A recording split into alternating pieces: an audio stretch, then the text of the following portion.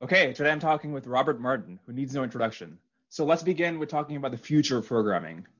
Will GPT-25 be able to automate programming? Will I not have a job in 25 years? What is GPT-25? What is that?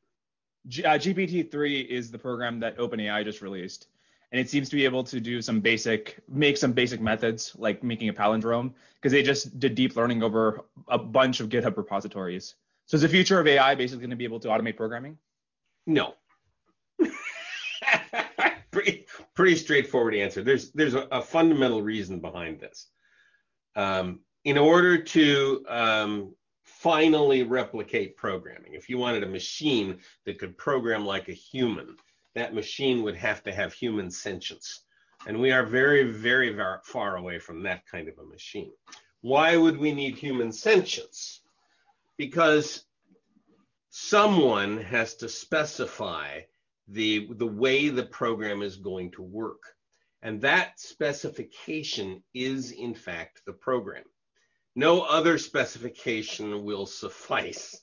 So a business user comes along and he creates a rough specification, but is depending on the human intuition and the human intelligence of the programmers to fill in all the horrible little blanks that the business person omitted.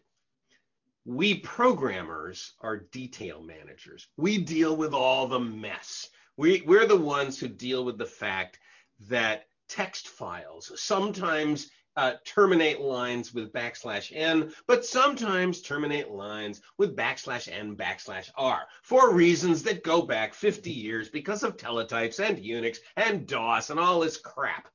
And we're the ones writing the dumb little if statements to deal with the bizarre little exceptions that no business person wants to even think about. If we tried to make a deep learning machine that could deal with all that stuff, we would wind up with a HAL 9000, something that has human intelligence. And we are so far away from that it does not concern me in the slightest that some deep learning machine will eventually take over all the programmers' jobs. I'm happy to hear that then. But how about this potential, which is that the development environments and the tools that programmers use will become so advanced that it'll be almost like a symbiotic pair programming kind of assignment where you're working with the machine to write the code instead of just like writing it on the machine. Sure. I mean, that we've already had that for the entire span of programming. We've been doing that. I mean, the original programs were written in binary, right? So Alan Turing, working on the automated computing engine, was literally writing things in binary because there were no languages. And then eventually we made an assembler. Can you imagine the benefit of an assembler over binary? All that horrible binary math that you had to do, you don't have to do anymore. And you can write your code in symbolic form. That's already a huge advantage. And then along comes John Bacchus with the Fortran spec in 1953. And what a huge advantage that was over assembly language. ALGOL came along pretty quickly. By 1966, you've got Ole Johan Dahl and Christian Nygaard inventing objects. This is, 20 years after Alan Turing was doing binary programming. You've got the first object-oriented language. C comes along in 68, 2 years later. C++ comes along 12 years after that. And we've got this massive progression of incredible amounts of help to the programmer. Then in the late 90s, we start getting this wild stuff in our tools, the IntelliSense and the refactoring tools and the inspectors and the duplication finders. So a modern IDE is a treasure trove of tools that allow a programmer to do immensely more complex things than we used to be able to do. So yes, I hope that machine learning continues to make our tools more powerful, but that will never alleviate the need for the programmer to be there and supervise those tools. I'm a pilot, I fly a plane. The plane has a beautiful autopilot. I can turn it on and the plane will fly itself all the way to my destination. And I watch that thing like a hawk because it's a a machine, and it's going to do the wrong thing at exactly the wrong time. So I sit there and I watch that autopilot, and every time it's supposed to do something, I make sure it does that thing. I'm still in charge. It's not. But once you get these advanced tools, will the future of programming just look incredibly different from what programming a machine is like now? You've written about how the way that Turing wrote the first programs is not that dissimilar to how we write programs now. Is that sort of continuity something we should expect in the future, or is the interface going to completely get modified? Well, the interface has been completely modified since Turing, but the act of programming is still sequence selection and iteration. Yes. Programmers still arrange programs in little units of sequence selection and iteration. Will we continue to do that? Well, I think that's a very interesting question. And we've had some hints about other possibilities. If you've ever programmed in Prolog, for example, you see that the sequence selection and iteration gets transformed into something else equally detailed, but it's not sequence selection iteration anymore. It's declarative truth. I'm not going to go deep into Prolog, but if you want to bend your brain around a concept that you're not familiar with, study Prolog for a couple of days. But in the end, are we going to get to a situation similar to my autopilot, where I can set up some parameters in a tool and then watch the tool as it starts to develop a program? And then I, as the programmer, watching what it's doing, start tweaking parameters around the outside, saying, no, not that, not that. This, go in this direction. Will I be able to do that? Yeah, I'd say that's probably very likely sometime in the next couple of decades. That the way we program computers will be more like training a dog. Rewarding it in the right circumstances and punishing it in the others. We'll see how that goes. But under no circumstances will there not be a programmer involved. Someone with the same skills that you and I have today. Someone who is deeply analytical and a detail manager and is watching out for all the dumb little gotchas that the machine has no clue and no strategy for addressing. I'm happy to hear that. Are teams of programmers less creative than individuals programming alone? Teams of programmers are far more creative than programmers working alone, but they also go in many different directions at once. So you need a leader. A team has to have a leader. One of the problems that we have had in the Agile community is that there's a certain faction of Agilists who believe there should not be a leader, that the entire team is homogenous and equal in a mass egalitarian society where everyone is the same. And my experience is that doesn't work at all.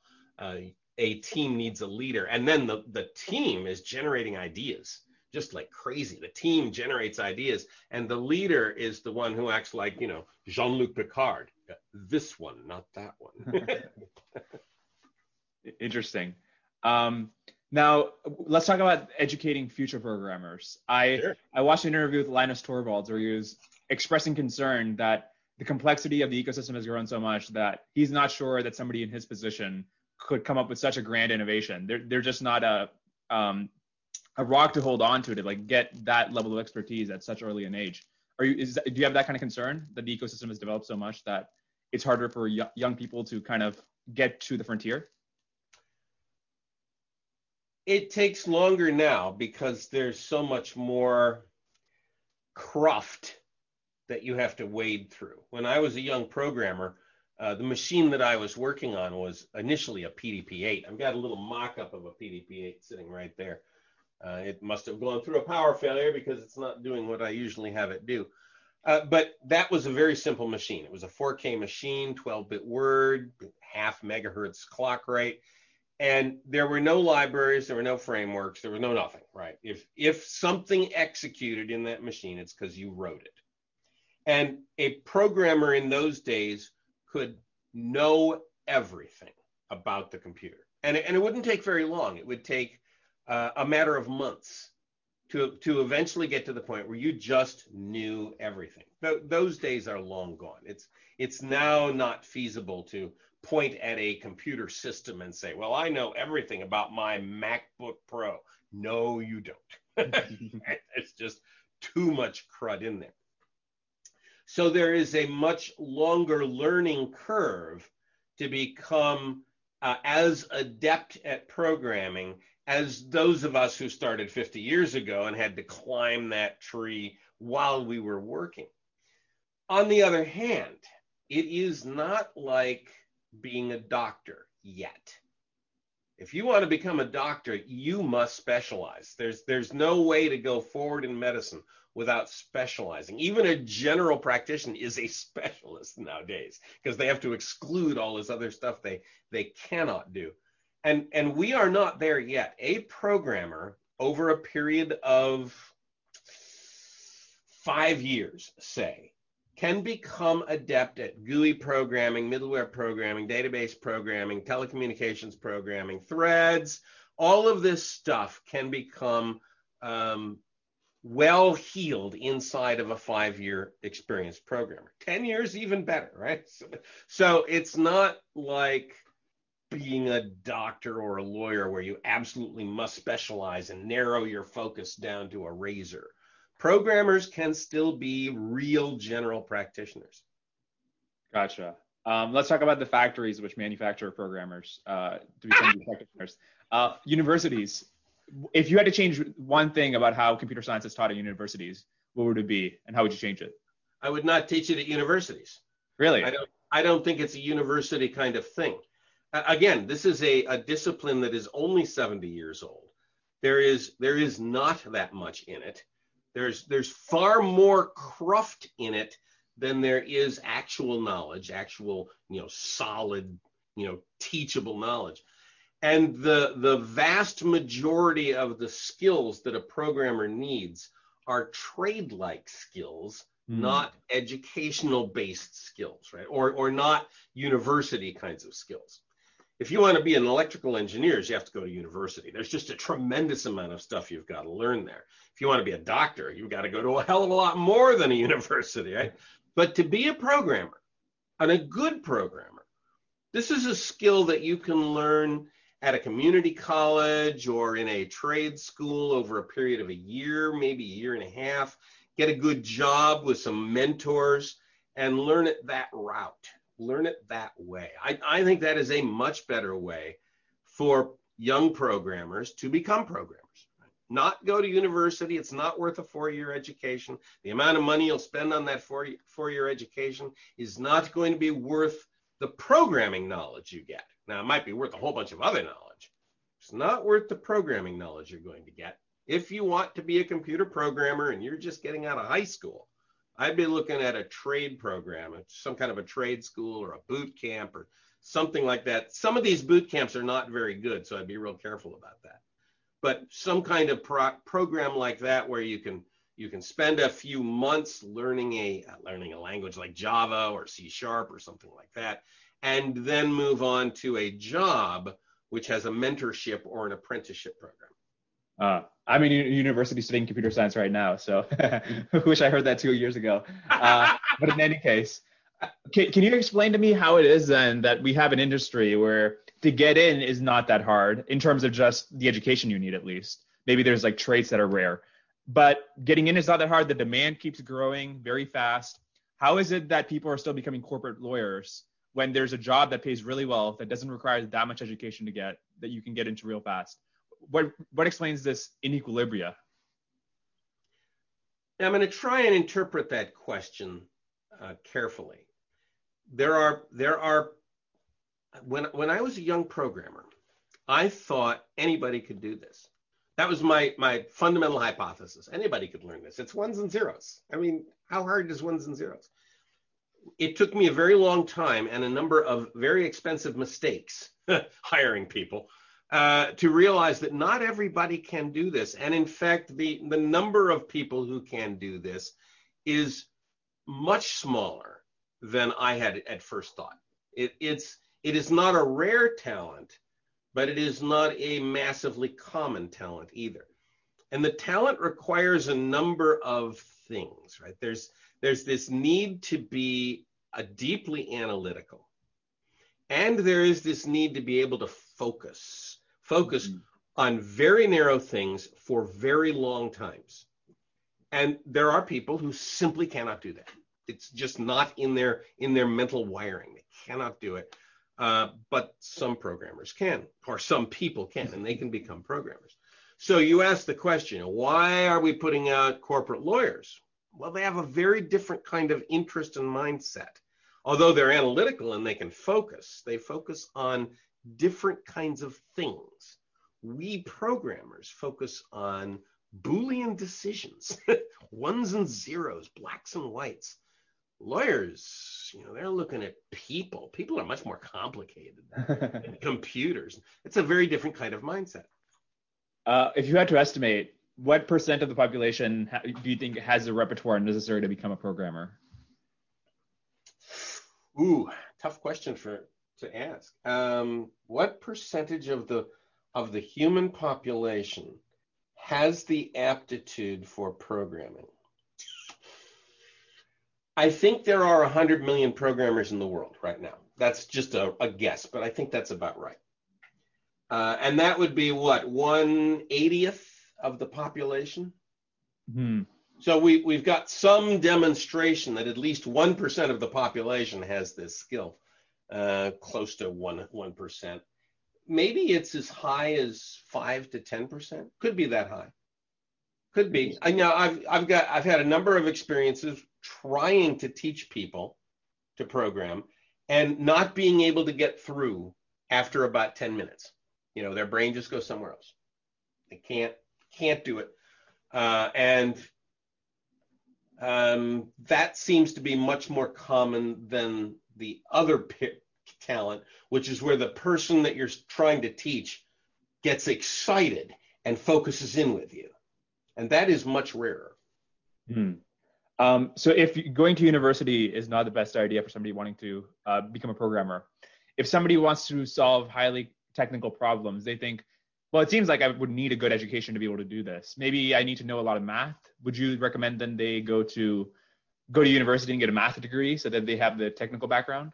I used to think that was true. And I actually hired someone because they'd got a master's degree in mathematics. And I thought, okay, master's degree in mathematics, you're going to be able to think this way. You're going to be able to focus. You're going to be able to do this. And I found myself very disappointed with the way this person became a programmer. Now, eventually they succeeded, but it was not the quick success that I had expected. It took a lot of working and a lot of failure to get this person's mindset into the programming mindset as opposed to the mathematics mindset. So there's a difference there. Now, is it worthwhile knowing mathematics as a programmer? Yeah, in certain fields, it certainly is. I mean, if you're going to be doing any kind of, physics work, you're going to be writing the code for a particle accelerator, probably want a little bit of math, right?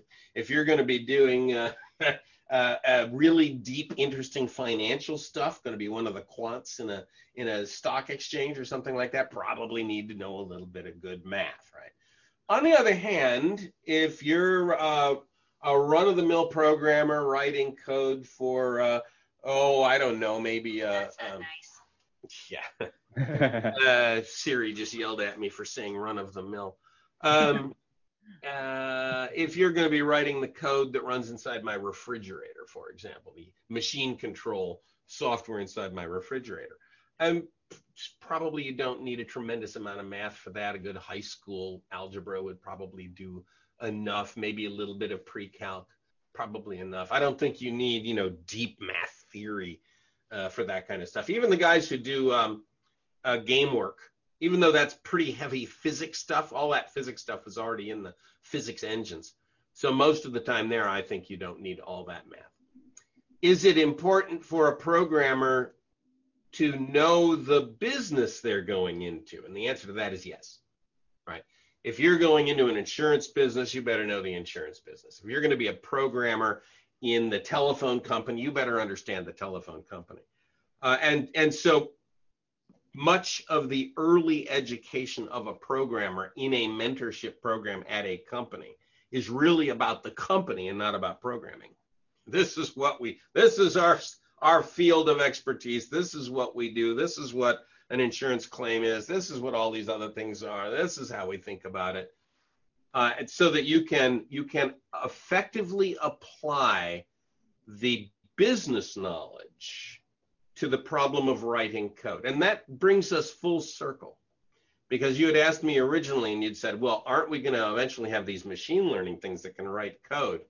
And the answer to that is probably not, because it's the intuitive knowledge of knowing the business you're in that allows you to make these low-level decisions that the business people don't want to make.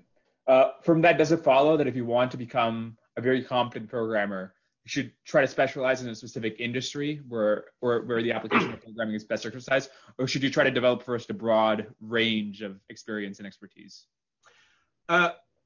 Both, actually. So as you take on a job, you want to specialize in the business that you're in for a period of N years, whatever N is, might be 2, might be 3. Probably that short though. And get to know that business. And then see if you can move to a different business domain and spend 2 or 3 years on that. And then try another business domain and spend 2 or 3 years in that. And by that time, you've got a nice broad business domain. And that will allow you to infer other business domains. Because business domains have similarities and differences, but once you've got 3 or 4 of them in your head, you can start to triangulate. Now, when you are considering hiring somebody as a programmer and they don't have a lot of experience, so you can't just look for somebody to vouch for them, what is it that they can do to signal to you that they would become a competent programmer? That's a heck of an interesting question, and one that I've struggled with for a very long time now, a number of decades, and I have found no reliable test.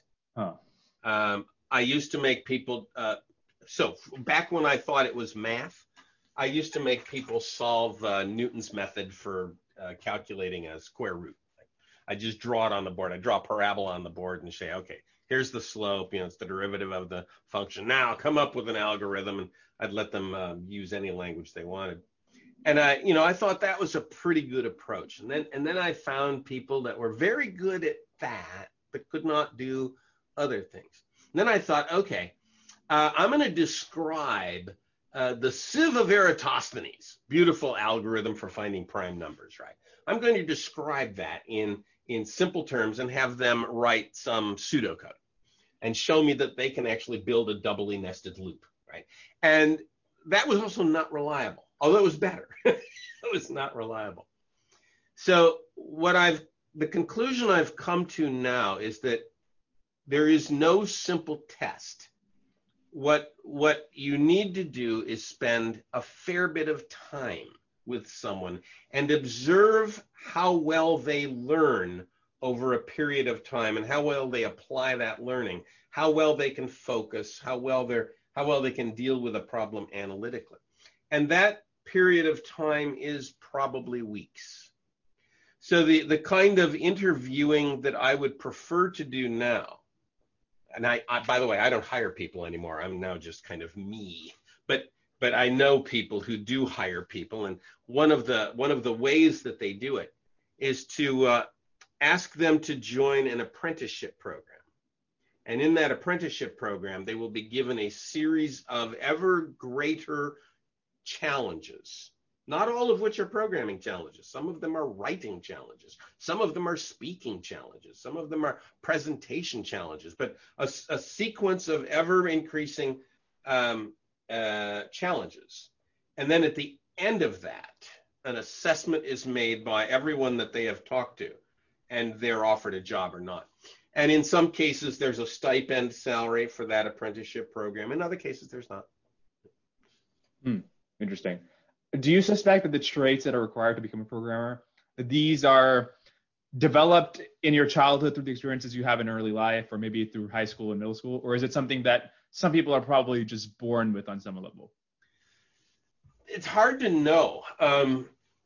I think there's a certain amount of just neural wiring, some character defect that causes you to be a programmer, that not all people have. However, I have seen people who were not at all interested acquire the interest and acquire the talent at different stages of life. My son, for example, who is now a programmer and a very accomplished one, showed no interest at all in early grade school. When I got interested, I was 12 years old, right? So I thought, oh, okay, everybody's going to be interested at 12. Now, my son didn't show any interest at all until he left home and became or close to leaving home, late high school, early university, and came back with this interest and skill. My daughter has just turned 30 and is suddenly very interested and is acquiring a significant amount of skill. So I've seen this happen at different stages. The switch turns on, and all of a sudden they've got all the motivation and the focus energy and the analytical skill they need. So I don't know. It's a deep mystery to me. Are there advantages to learning this material and adopting these skills early in life, or do you get a more mature perspective if you learn it later on in life? Had you asked me that question 20 years ago, I would have said there's obviously an advantage to teaching young children. I mean, if you can get the young children immersed into computers, well, obviously they're going to turn into much better programmers. And I'm not so sure that's true now. So the counterexamples are the vast number of programming toys, and they span a huge period of time. So nowadays you've got like things like Lego Mind Blocks and or Mindstorm, and you've got a whole bunch of other tools that try to encourage young people to become programmers. Kids that are 12, 13, 14.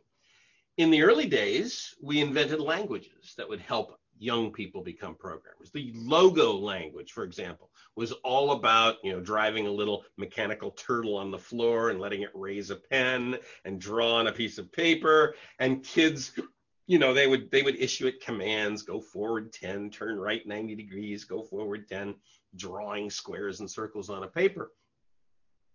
And what we found through all this long period of time, attempting to make tools that would appeal to children, is that it did not have a profound effect.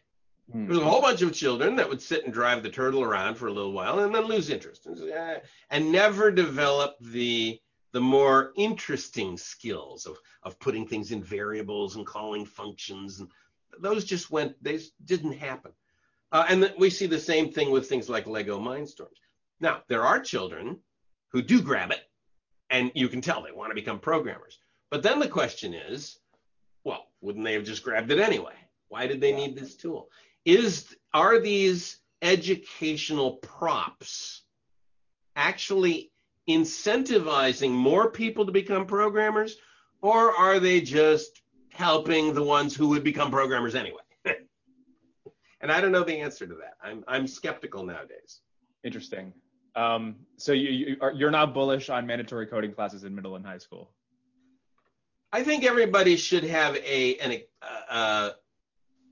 everybody should get the experience. I see. Probably, for a 4-week or a 6-week period, everybody should do a little, basic programming or Ruby programming, something, I want to be careful there because turn people into Ruby and put, it's a very complicated language when you get into it. But, maybe a little bit of coding, a little scripting, a little something so that you know basically what it's about. But other than that, I don't think there's any need to push a year-long course. I don't think that's necessary. I think the ones who are interested are going to do that on their own. Right. So let me ask you about the sense of style that a programmer develops over time. Is this at all related to what has been called the elusive writer's ear, where a writer over time develops a sense of prose and style? Is that sense related to the one that one develops for programming? Michael Feathers coined a term 20 years ago, which he called design sense. And he's threatened to write a book on this for the last 20 years. I haven't seen him write it yet. But the basic idea is that, yeah, there is this sense that a programmer develops over a long period of time, that a bit of code or a design of a system or an architecture of a system somehow feels right. And it's an elusive kind of sense. It's the judgment of beauty. It's like, oh, a beautiful thing. And the word beauty ought to be used here, because there are beautiful designs. There are beautiful architectures. There are beautiful functions which can be described as beauty and understood as beauty only by people who have the experience to look and say, oh my goodness, that's beautiful. I was watching a program on Netflix yesterday. It's called Queen's Gambit. It's a new one. It's about a young girl who becomes a chess master. And in the midst of this, someone asked her, why are you so interested in chess? And she leaned back and she said, it's beautiful, or it can be beautiful. And I think the same thing applies to software. Christopher Hitchens, who was known for his excellent writing, suspected at some point that the sense of writing was tempered by a sort of musical intelligence about cadence and prose. Do you think musical intelligence plays into your ability to code well or beautifully? Well, there is, and this has been known for some time, there is a very strong correlation between programmers and musicians. People who study music or have played an instrument or have developed a musical sense often become programmers. Why that's true, I don't know. It could be the rhythmic thing, the mathematical layout of the scales. Who knows? If you look at a musical composition, if you look at a sheet music, it is a program. It's got if statements, it's got while loops, it's got sequence, it's got everything. So maybe it's something like that. I don't know, but there's definitely a correlation. Interesting. So let's talk about your idea your claim that we need some sort of body within software engineering that decides who has the ethical and the technical competence necessary to remain a programmer. I don't know if you changed your view on this, or and I'll let you elaborate what you mean by this. But somebody who is concerned about this might say, well, this is exactly what has happened in other industries where we have occupational licensing that's keeping people out of the industry so that the labor pool is artificially reduced to the advantage of the people already in the industry. And there's also the added wrinkle with the increasing calls for censorship and cancel culture. We could expect that this body might itself become a tool for removing people who challenge orthodoxies. How do you respond to these challenges? Well, so the problem the problem is that programming has become an entirely essential job function for our society to exist. Human society can no longer exist without programmers, and that dependency is growing at an exponential rate. So, you look around the room here and you'll just see dozens and dozens of little electronic things that have code running in them that just make life doable. And all of the things that we used to depend upon that did not have code running in them all now have code running in them. So your microwave oven and your refrigerator and your car, your telephone, your television, all has code running in it. Our society can't exist anymore without programmers. And there is no constraint on programmers to behave ethically, to have any standards, to have any disciplines. So that's an unstable situation. It can't go on like that. How do we address it? Do we need something akin to the AMA, the American Medical Association, who provides, licensure for doctors? Or do we need something else? Do we need maybe a guild structure, maybe a whole set of little organizations that license their own programmers with different sets of standards and ethics and disciplines? and then let the market decide. Oh, those guys did better than those guys. I think we'll hire them. I don't know where that's going to come down. My fear is that it will be forced upon us by government before we can develop that solution. I'm hoping that we can develop that solution before government sticks their little fingers in there and screws it up completely. There are a number of companies that have begun to do this. So you look out in the world out there, especially software consulting firms. And there are software consulting firms out there that have based themselves on a set of principles, ethics, and disciplines. And they advertise themselves that way. And I think there will be more and more of that. So that's kind of the direction I think the industry is going to go. At least I hope it goes that way. And I hope we get there before government sticks their foot in it and kicks us all to hell. I hope so too. I wanted to ask you why tech of all industries seems to be so political, in the sense that specific companies seem to have a clear political orientation that doesn't seem to be true in many other areas of work. Do you have a sense of why that is? No. Well, yes and no, I guess. And it's been a deep puzzle. If you let's do this differently. If you look at the political bias geographically, right? There is a definite political bias in the United States. You've got the two coasts. They tend to be liberal, blue states on each coast. Cities tend to be more liberal. Rural areas tend to be more conservative. The Midwest tends to be more conservative. If you go to a company in Kansas City and you find a company there, that has 100 programmers, odds are those programmers are going to be conservative. It's just, because of the geographical bias. Go to San Francisco, odds are the programmers there are going to be liberal. That's just the geographical bias. Is there anything else in software that drives people in a certain political direction? Well, maybe. It turns out to be easy to become a programmer. We talked about this before. Right? You don't really need to go to university. You don't really need to get a full education, right? You can become a programmer without a lot of experience. And because our industry continues to invent new schemes all along, right? There are people who can jump into these schemes very early. So, for example, HTML.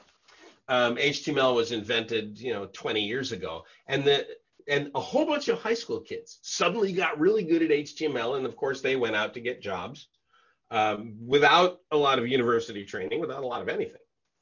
So it's easy. There's a low barrier to acceptance early on, and that I think has led to a good thing, which is a bunch of marginalized folks who live in marginalized communities, manage to get in very easily. And they get experienced and they develop skills, and that's also good. And then I think, and this is a guess on my part, I think they use that skill and that technology that gives them a voice, and that voice has been turned. And in a way that is sometimes very detrimental. Now, I don't want to cast, aspersions on every marginalized community, but I have noticed that there are some that suddenly develop a very loud voice, and in a lot of cases, they wind up driving the cancel culture. Just the way that looks like it's been happening from my middle-aged, no, I'm not middle-aged, I'm actually old now. From my old conservative white bias, right? That's what it looks like to me. Interesting. Let me ask you about quotas. I think you laid out a really good argument in your blog about why quotas don't necessarily help the groups you're trying to help. Does the argument you laid out there, and I'll let you explain it, apply and generalize to other places where things like quotas are applied, like universities, for example? I think it does. I think it always does.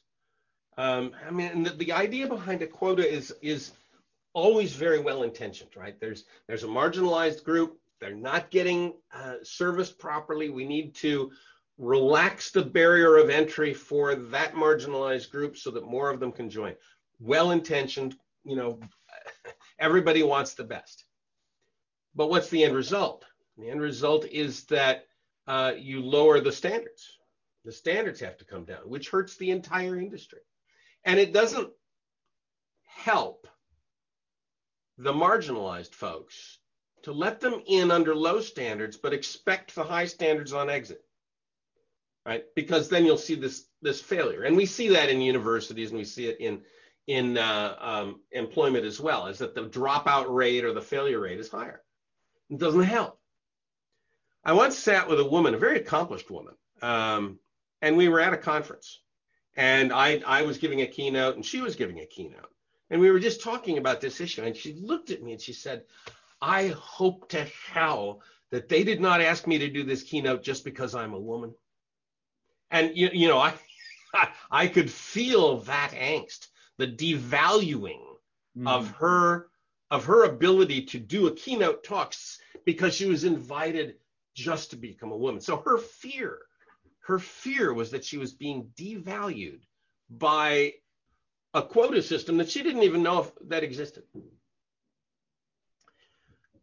I think in general, the only way to deal with issues like this is to do it entirely on merit, right? If you're going to be a programmer, we will, I'm perfectly happy to hire anybody. I don't care what your political bias is, your sexual bias is, your racial situation. I don't care about any of that stuff. As long as you can write the code, I'm happy to work with you. I don't want to suddenly, or I don't want to relax the standards for a certain subgroup. I don't think that's fair to anybody. Just me. Yeah, I completely agree.